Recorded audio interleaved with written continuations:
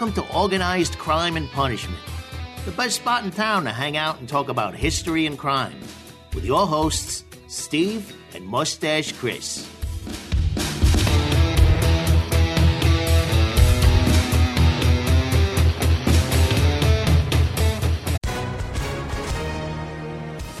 Hi, everyone. If you've been injured in an accident that was not your fault, listen up. We have legal professionals standing by to answer your questions for free. Call now and find out if you have a case and how much it's potentially worth. Call 800-218-6010. I'm here with spokesman John Wolf. So, John, tell everyone listening who should call right now. Well, Maria, first off, thank you for having me here. It's always nice to answer the listeners' questions. Now, as far as who should call in, anyone who's been injured in an accident and think you deserve compensation, give us a call right now. 800-218-6010. You'll find out if you have a case and how much it's potentially worth. Thanks, John. You heard it, folks. Take advantage of this opportunity and call now. 800-218-6010. Advertisement sponsored by Legal Help Center. May not be available in all states. Here we are again, and we're going to talk some more about Murder, Inc. Before we get in too far, let's recapitulate a little bit about what we've talked about previously with Murder, Inc. It all starts off with this Bugs and Meyer gang, Bugsy Siegel and Meyer Lansky, and then we fold in some more characters, Joe Adonis. All of this in this stew of these immigrant neighborhoods of Brownsville and the Lower East Side of Manhattan, and its conditions that really made America and what maybe made America great, of the immigrants and working hard to make a better life. But it also created some of the conditions for the very worst crime that America has ever seen. So as we're moving forward, keep all of that in mind as we learn new players and we learn about new people who are getting involved in new events in this whole idea of Murder, Inc., that it's all happening in this really fascinating petri dish of American history.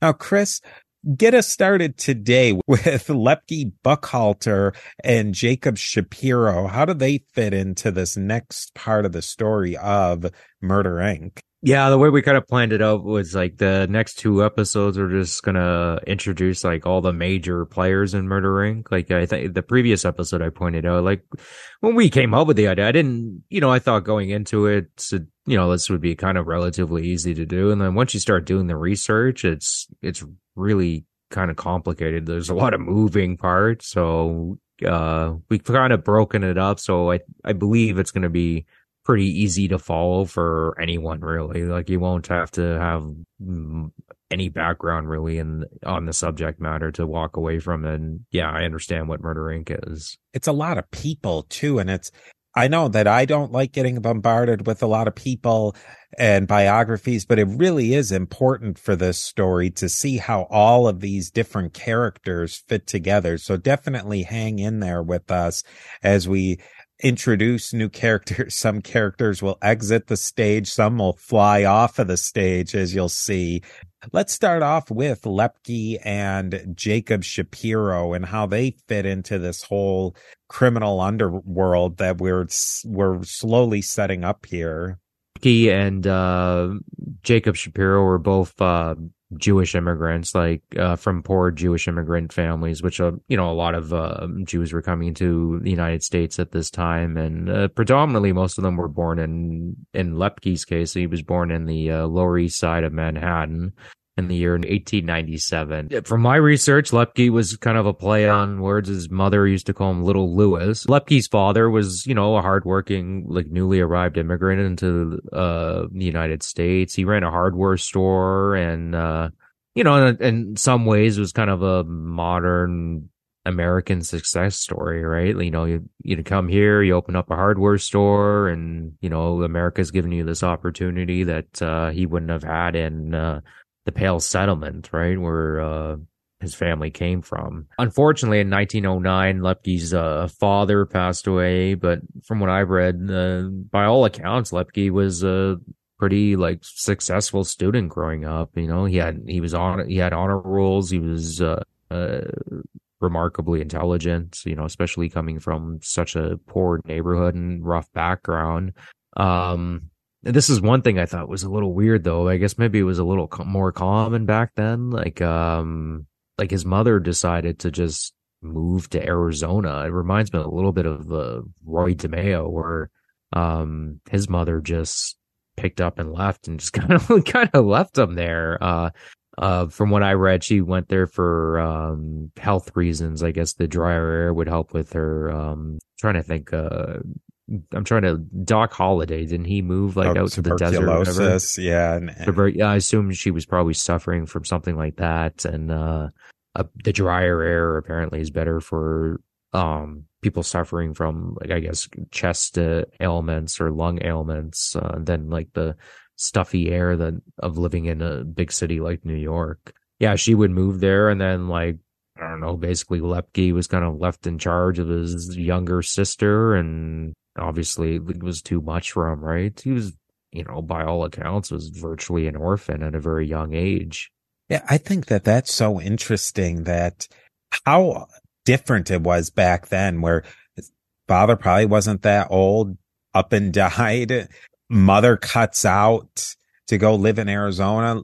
You could see, and leaves Lepke alone with his sister. You could see how somebody could break bad, so to speak, in that situation where you got to make money. I'm sure his mother didn't set him up with a huge nest egg. Like you said, his father was a first generation immigrant just trying to scrape by. Those were very hard times that really people who are not that distantly related to us lived through. It's almost unimaginable to us today that our relatives would have lived like that not that long ago. Yeah, and stuff like that was like fairly common. I mean, it's a slightly different example, but I mean, over in England, like, you know, you would send your kids to like boarding school and wouldn't see them for months at a time. And I don't know, like, apparently this was just like normal. Like, I mean, I don't even like going a few days without seeing my kid. I couldn't imagine just being like, all right, little Lewis, you know, I'm moving to Arizona. And back then it was like moving to Arizona was like practically like moving into a different country, right? The infrastructure just wasn't there, right? Like they had trains and stuff like that, but, you know, they weren't the most efficient, and they were expensive and slow. Well, yeah, I mean, it would have taken her probably a couple of weeks to get out there to actually get settled, and the communications would have been virtually nil. Let's get into a little bit more of Lepke's criminal background. Yeah, so in 1915, Lepke would be charged with his first crimes, like, so pretty early on, like, you know, teenage years. He's already getting involved in crime. Those charges would end up getting dropped. Could be like a reoccurring thing with Lepke. He gets lucky a fair amount of times. And yeah, like he would end up doing like a bunch of stints in prison, like kind of shortish-ish stints, you know, for petty crimes, you know, B&Es,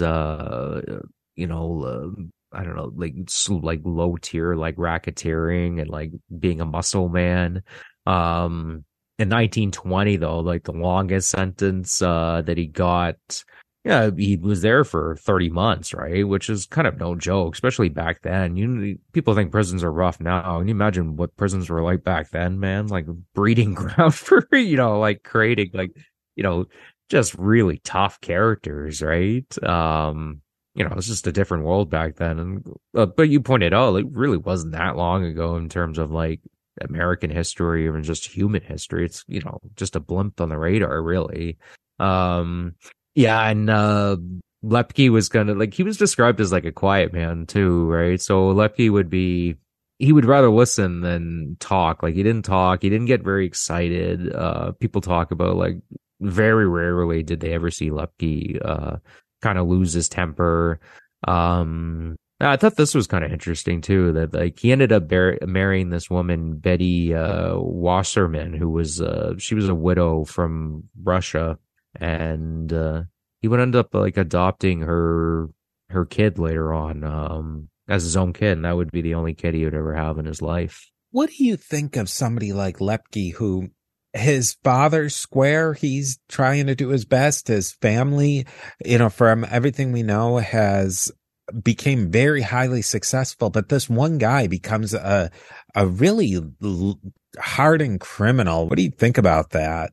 I think it comes down to, like, I was thinking about this week, right? Because I believe his sisters and his brothers, they all became like doctors or lawyers or druggists at the time. That's what they called them, was druggists, but it's a pharmacist is what we would call him now. Druggist just sounds like he's like a drug dealer, I guess. But I mean, sometimes, you read about some of the stuff and it's like, oh, I don't know, is there much of a the line's pretty thin. It's, yeah, but I think it comes down to, like, kind of like people you idolize. I think there's like a genetic trait to criminality too. I mean, that's when you start getting into, like, kind of iffy territory. Like, is like criminality like a genetic problem? Can we take care of this type thing? But I do think that there's some people that are predisposed to this type of behavior. Given, say, living in a place like Brownsville, they're, you know what I mean? Like, they're gonna jump at it. Steve here again with a quick word from our sponsors. Let's set up the next player, Jacob Shapiro. Somebody he's born, again, he is a immigrant from the Russian Empire, modern day Belarus, but he grows up in a similar kind of way as Lepke, in that similar neighborhood, similar idea, you might say. Yeah, Jacob I would say probably, whereas like Lepke kind of, you could argue Lepke chose to become a criminal in some ways. Like, I think Jacob Shapiro didn't really have really much of a choice. Like, he was an orphan at a very young age. He grew up in a Catholic protectorate in New York, which probably wasn't easy for him, being a Jew and living in basically a Catholic orphanage. I mean, like, it wasn't just for Catholics; they would take anybody, right? But that probably wasn't easy for a young Jewish man. Yeah, and early in his life, like I pointed out earlier, they would run into Lepke, and it's interesting. Like, apparently, this is how they ran into each other. They were both trying to rob like the same place, but instead of like fighting with each other, I'm like, no, this is my money. This is my money. They just decided that they were going to split the money together, and that's kind of how their friendship started. It's interesting. Like, Lepke's and Jacob Shapiro's relationship kind of mirrors a little bit Meyer Lansky's and Bugsy Siegel's relationship, where Lepke was more kind of like the Meyer Lansky of their relationship, and Jacob Shapiro was more of the muscle. He was the Bugsy Siegel aspect of their partnership. That's something I noticed when I was doing my research. Yeah, and then this kind of leads us to Shapiro and Lepke would get involved in, we're going to get into it in just a second, something that's called the Labor Sluggers War, which is, in doing my research, I'd never even heard about this, these conflicts that went on, but I'm not surprised. I just really haven't heard too much about it. And, yeah, Jacob Shapiro had like a funny nickname. It's, I guess, one of the more interesting nicknames in the mob. It was Gura. And apparently, like, in Yiddish, like, get out of here. But he would like say in such a thick Yiddish accent that when he would, I guess, scream at people to get out of here, it would kind of come out as like, "Grah!" Yeah, I think that this labor slugger war is really interesting aspect to get into, because I mean, anybody who's somewhat familiar with history knows that there was a lot of management, labor conflict, workers versus bosses and that sort of thing. It's interesting to see how the mafia gets flipped on its head. In this episode, they're helping the management in the companies, and then it almost flips on a dime that they then take over the union racket. So I'm really interested to see how that plays out. Yeah, like you pointed out, like with industrialization in the United States, and it was like when industrialization happened in the States, it happened quick, right? So it was like, I wouldn't say like it was overnight, but in a lot of ways it was, oh, we have this new tool, we have to do it as quickly as we possibly can, right? And this inevitably led to like conflicts between workers and factory owners, right? I mean, I don't know, like the left, I guess the left wing view of this conflict, like it's very easy to, I don't know, demonize one side and like patronize the other side. And I mean, it's complicated, right? Like a lot of these guys that were setting up these factories were, in a lot of cases, were putting up like huge sums of their own money, right? And they needed to see like a significant, like they weren't doing this stuff to like just get by, right? Like they wanted to do well. So like it was, but at the same time, in terms of doing that, you're inevitably going to have conflicts with the workers, really. I mean, a lot of these guys, like we pointed out earlier, a lot of the people that were working in these factories were like newly arrived Jewish immigrants, that went from like, say, working in the fields in Poland to all of a sudden they're getting cramped in like an industrial workspace. And it's a totally alienizing. I mean, Karl Marx talked about this, and I mean, I don't agree with Karl Marx on a lot of things, but I think I would say this is one thing he did really capture that was kind of correct. Like factory work in a lot of ways is dehumanizing, and especially if you're, say, like a farmer or peasant coming from the field, it's you know, it's alienating, it's dehumanizing, it's totally different. So let's talk about how did these unions and corporations how these unions and companies were in conflict with each other, and then how and why would they use this tough muscle against each other? Yeah, well, so like the workers would argue like they had certain rights, and I mean, rightfully so, they did. Like they wanted, say, certain amount of hours worked, certain safety concerns, and then the factory owners would be like, well, that's cutting into my profits, and if I have to put this, and this, it's going to cut even more into the profits, going to raise costs for everything. And then the workers would be like, well, we're going on strike. And then the factory owners are like, okay, fine, you guys go on strike. We're going to hire scab workers for cheap, right? And then these workers would be like, hell no, you're not. And, you know, they needed muscle to, you know, beat up these scab workers, or sometimes the factory owners needed muscle to get their, you know, their own workers to go back to work, and stop being on strike. So it's only kind of natural that, you know, people who specialize in violence, such as gangsters, saw an opportunity here and thought, man, there's a lot of money to be made here, and we don't necessarily have to work for one side or the other.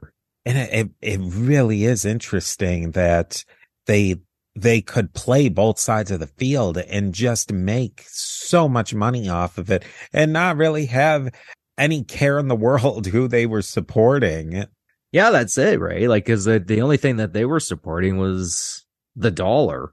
Really, right? Like, you know, who's going to pay me more money? All right, I'll be your muscle. I mean, when we get into Jimmy Hoffa, you know, this is kind of like the origins of like gangsterism and unions and factory owners. This is kind of where it starts. But when we get into like Jimmy Hoffa, like way down the road, I'm not sure when we're going to do that, but that's going to be a huge thing. Like, you know, initially, like when Jimmy Hoffa was starting out, like he was just following a practice that had always gone on for forever. I mean, a lot of people have like these like romantic notions of revolution and like, oh, if we just follow the right doctrine and we do this and that, like, you know, everything will kind of fit into place. But, you know, I mean, in reality, it's you need characters like these gangsters to actually get certain things done. Really, I mean, what was Stalin, really? I mean, Stalin was a revolutionary, but in a lot of ways, he was kind of like a gangster. He was like robbing banks, and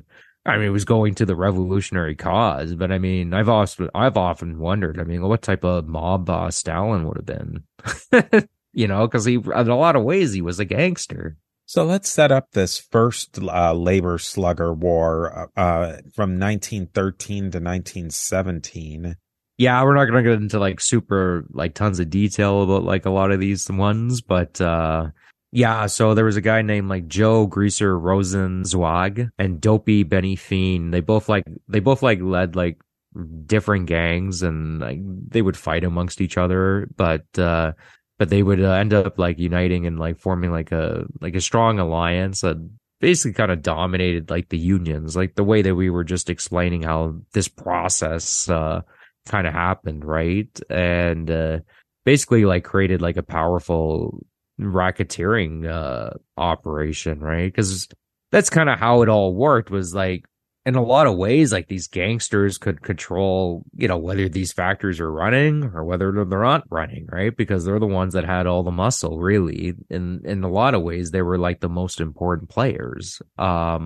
So like the factory owners kind of had to like pay them respect, but also the unions kind of had to pay them respect, right? It's the perfect racket, not to sound cheesy, but it's the truth. Yeah, but these two guys together, they were just so powerful. Like the various other gangs, like even if they were like united, really couldn't take them on. That's how powerful these guys were in New York at the time. Yeah, and then 1913, there was like a massive gunfight on the streets. No one was actually killed at this, but it's stuff like that. Like you're having like an open gunfight in the middle of the day on the streets, like multiple people just shooting bullets like randomly. The authorities actually have to step in and start doing something about that. Joey the Greaser, one of his hitmen, would end up getting charged with the murder of like one of these opposing gangs, and he would end up like testifying. And then dopey Benny Feen would also end up finding himself on murder charges himself. That basically ends kind of like the first labor slugger wars. Both these guys end up just going to jail. And don't worry, there will be another labor slugger war, the second labor slugger war of 1918 to 1919. What was the continuation of this conflict? Yeah, with Joey Greaser going to jail and Benny Feen going to jail, there's a guy that came up, Kid Dropper, Nathan Kaplan, and Johnny Spanish. I tried looking up. I don't think that was his actual name. I think that was just kind of a nickname. They were like rivals with each other, right? These are so like, with Benny going to jail and Joe the Greaser going to jail, these were the gangs that were vying to try to get in charge of this like really powerful racket. They decided like instead of fighting with each other, let's join forces. We have the two most powerful gangs, then we'll run it together, right?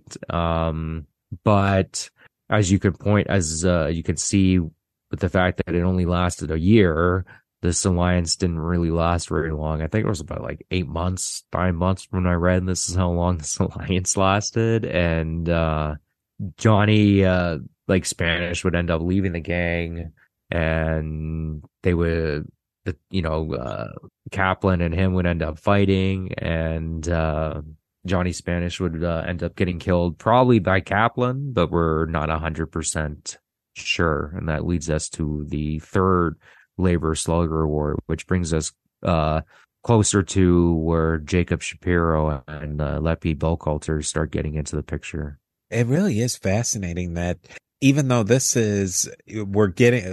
in the time of the World War I, we can see it's before Prohibition, but the writing is on the wall with Prohibition at this point, that it's coming down the pipe. But the mafias and the organized crime, their real hooks are into this labor racketeering and labor muscle, even at this very, very early point in mafia history. Yeah, well, I mean, like we pointed out, it really is. It's brilliant in a lot of ways, like, because it doesn't matter which direction you go into, you can make money.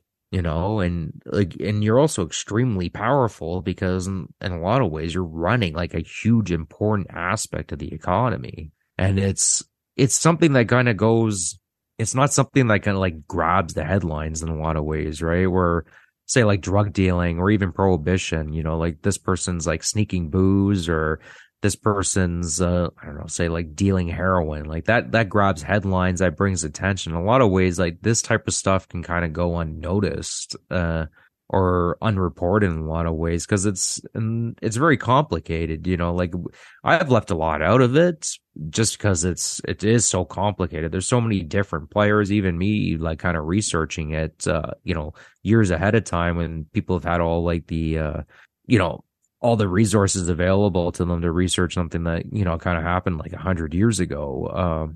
it's still difficult to really understand exactly how it all worked out. Imagine living it at the time. It would have been very difficult to uncover all this, you know. Investigative journalism is, well, like, one reason we don't see it a ton anymore, or not like we used to. It's very expensive to do, and it's also very dangerous. So that brings us to the third labor slugger war, which starts in 1923. So Kaplan kind of ran labor racketeering unopposed for 4 years after he killed Johnny Spanish, really. But by around the 1920s, he started facing competition, and this is where, like I pointed out, Jacob Shapiro and Lepi Buchalter start entering the picture again, right? So like when we introduced them, we kind of just introduced like their early life, and then this is really where they start becoming powerful together. And this brings us to this one character, Jacob Origin. He had a nickname, Little Augie. I'm just going to call him Little Augie, from this point on. Little Augie grew up around like labor slugging his entire life. He worked under Benny Finn, which is the guy that we had introduced in the first labor slugger war, and kind of learned the ropes and was a rising star within this, powerful racket that was going on in New York at the time. So, but like when Benny Finn was kind of taken out of the picture and Johnny Spanish was taken out of the picture, Kaplan, and rightfully so, kind of saw Little Augie as somebody to worry about. So he was kind of pushed to the side for a little bit, but he ends up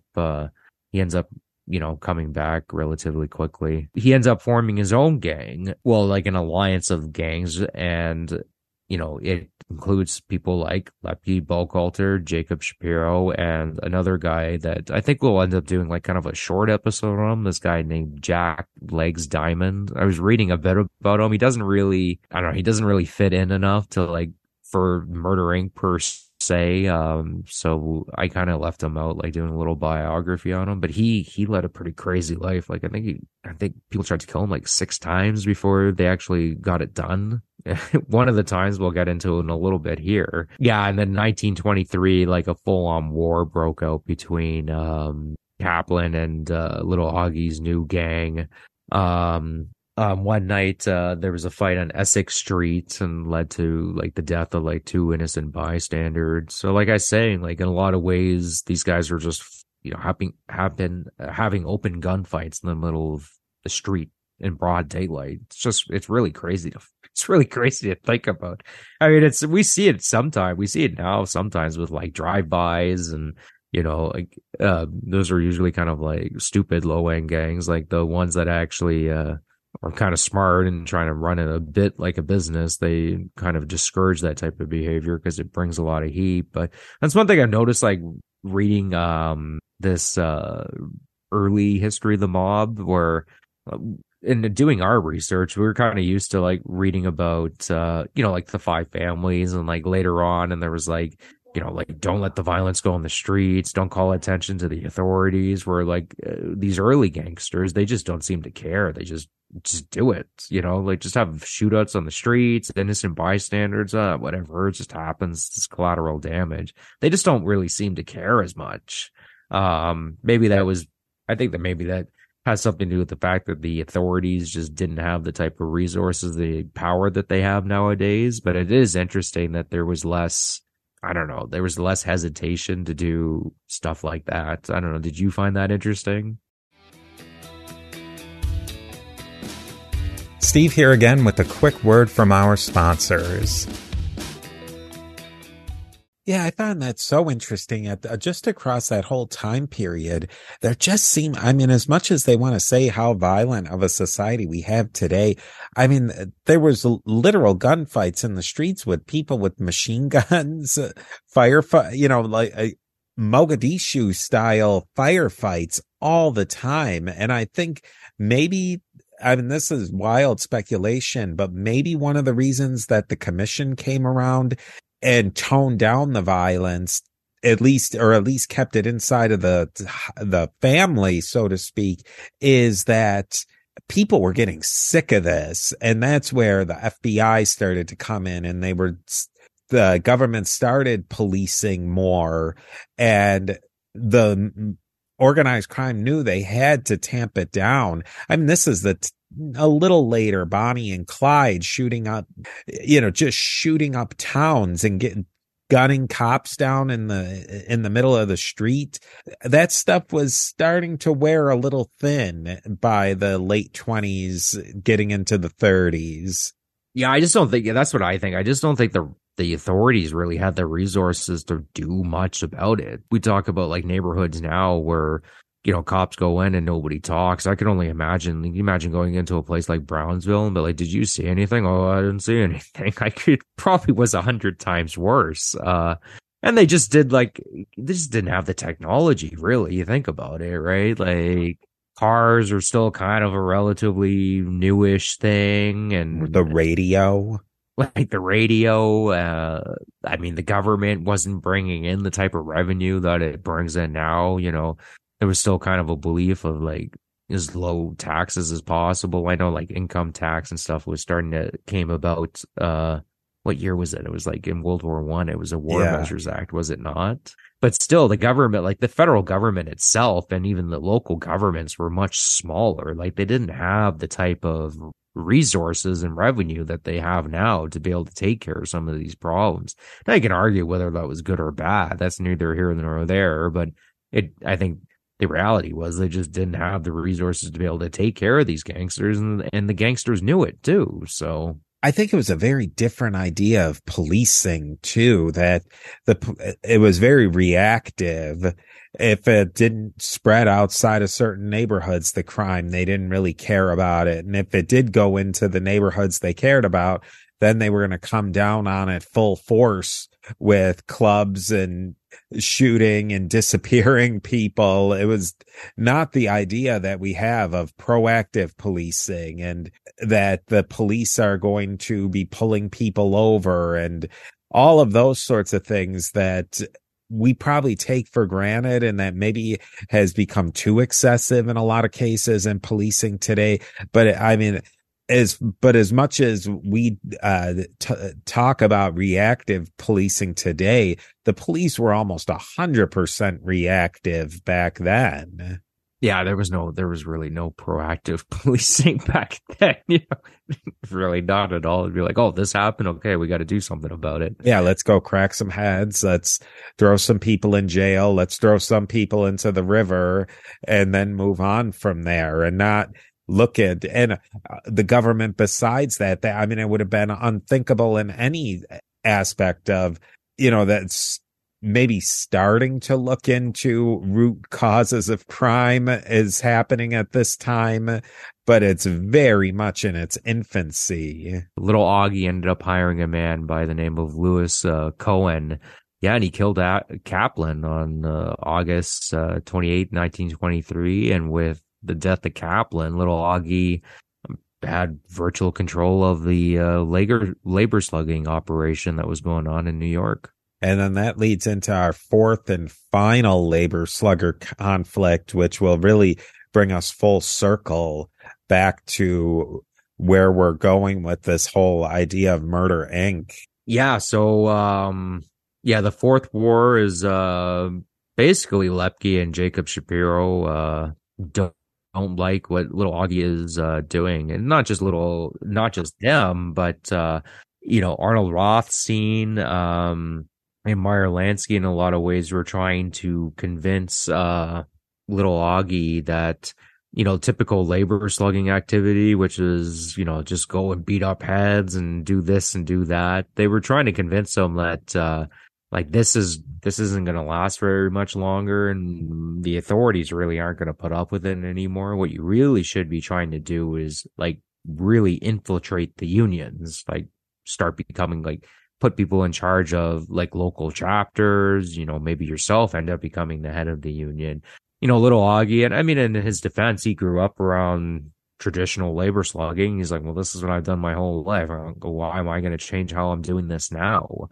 And kind of refused to change, and Meyer Lansky and Arnold Rothstein gave the backing to Lepke and Jacob Shapiro to make a move on little Augie, get him out of the picture, because Jacob and Lepke kind of saw the future too, and they saw what Meyer Lansky and Arnold Rothstein saw what was the future of labor racketeering in the United States and in New York in particular.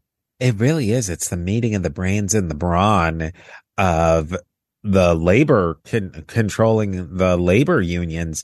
It started off as just bashing heads, and then you get new people thinking maybe we can do this in a slightly different way and control it even more. You really see the evolution. Yeah, and then so in October 1927, Jacob Shapiro and Lepke killed little Augie. They would end up getting charged with this murder, and it was dropped because there wasn't enough collaborating evidence. And they ended up wounding his bodyguard, was the guy that I had introduced a little bit, Jack Diamond. I already mentioned, we'll probably do a little short episode on him just because it really is a crazy story with that guy. He was an Irish guy, actually, just, as a little side note. Yeah, with little Augie out of the picture, Lepke and Shapiro were left in charge of labor racketeering in New York, and Lepke would run labor racketeering in New York from this point on until his death. He would, I believe, ended up becoming one of the most powerful labor racketeers that the United States has ever seen. And then you see how it moves on from there, where this money and this racket just keeps moving forward and forward and forward into the 40s and the 50s and the 60s, and a whole empire is built up out of this one activity that we see start all the way back in the 19 teens that arguably in a lot of ways is still with us today, this very day. Oh yeah, for sure. Like, it's not as it's not like Jimmy Hoffa's time or this time period that we're talking about. Like, the mob's still all involved in construction, they're still all involved in the unions. They're not as much as they used to be, but they're still involved, I don't think that will ever stop, because this just seems to kind of go hand in hand, like the bosses could use somebody from the mafia. The unions could use people from the mafia too. They're helpful people when you need certain things done. It sounds cliche, but it's the truth. Yeah, and it all exists in this gray area that's semi-legal, semi-illegal. It's really hard for authorities to bust it up. I mean, if it was easy, it would have been done decades ago, nearly a century ago, and we still hear about labor unions that have mafia connections. And even for the people involved, and sometimes it's a gray area. Like, I read Frank Sheeran's book, which was to paint houses, which is what The Irishman was based on, the recent movie. At least I guess it's a couple of years old now, but he thought his greatest achievement in life was like becoming like a leader of like a local chapter, because he kind of believed in what he was doing, as bizarre as it sounds. Like, even for some of the guys involved, it was a little like, am I a union guy, or I'm a mobster too? And some guys just kind of, they didn't care about any of that. But there's examples of guys that, at least they thought they were doing the right thing. Where does this lead us into the full story of Murder Inc., this murderous organization that lasts such a long time in the formative years of the mafia? Well, by introducing, like, Jacob Shapiro and Lepke were kind of their own pair together, right? And when Murder Inc. forms, they were, two of the most powerful guys within Murder Inc., right, along with Albert Anastasia. And then the next episode we're going to talk about is kind of this other faction that forms together with the likes of, say, Abe Reles and Harry Strauss and Happy Mayone and Frank Abadano, and this kind of whole conflict with the Shapiro brothers. But in a lot of ways, they're two separate things, right? Like, Lepke and Jacob, like, they're doing their own thing over here, and Abe Relis and what we're going to get into the next episode is like another thing over here, and then they kind of merge together. That was my idea of splitting the 2 episodes up and splitting these kind of mini biographies up of the 2, because if you try to do it all together, it's too many names, it gets confusing. So we have this the idea of this labor racket, and then the national syndicate, and all of these pieces are going to all come together to make this new organization that we know as the Mafia. So I know I'm excited to talk more about it. I'm sure Chris is more excited. What do you, maybe just to give a little teaser, what do you think is the next piece that's really going to get people thinking more about this organization, Murder Inc.? I think the guy that we're going to end up talking about a bit is Harry Strauss. I'm sure everyone's a little bit more familiar with the Iceman, Richard Kuklinski, and I'm researching Harry, or Pittsburgh Phil, which is a weird nickname, and nobody really seems to understand. He'd never been to Pittsburgh, and nobody really seems to understand why he has that nickname. But where like Richard, it's kind of, we're not exactly sure what he's telling the truth, or is he just lying? He's definitely lying about some of it, some of the stuff that he talks about.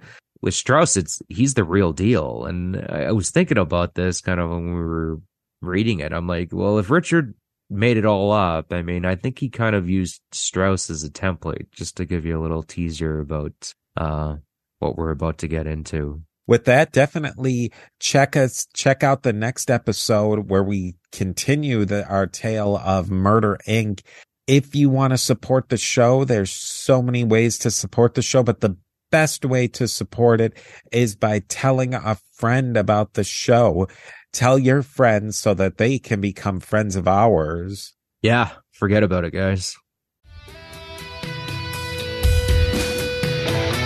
You've been listening to Organized Crime and Punishment, a history and crime podcast. To learn more about what you heard today, find links to social media, and how to support the show, go to our website, AtoZHistoryPage.com. Become a friend of ours by sending us an email to crime@AtoZHistoryPage.com. All of this and more can be found in the show notes. We'll see you next time on Organized Crime and Punishment. Forget about it.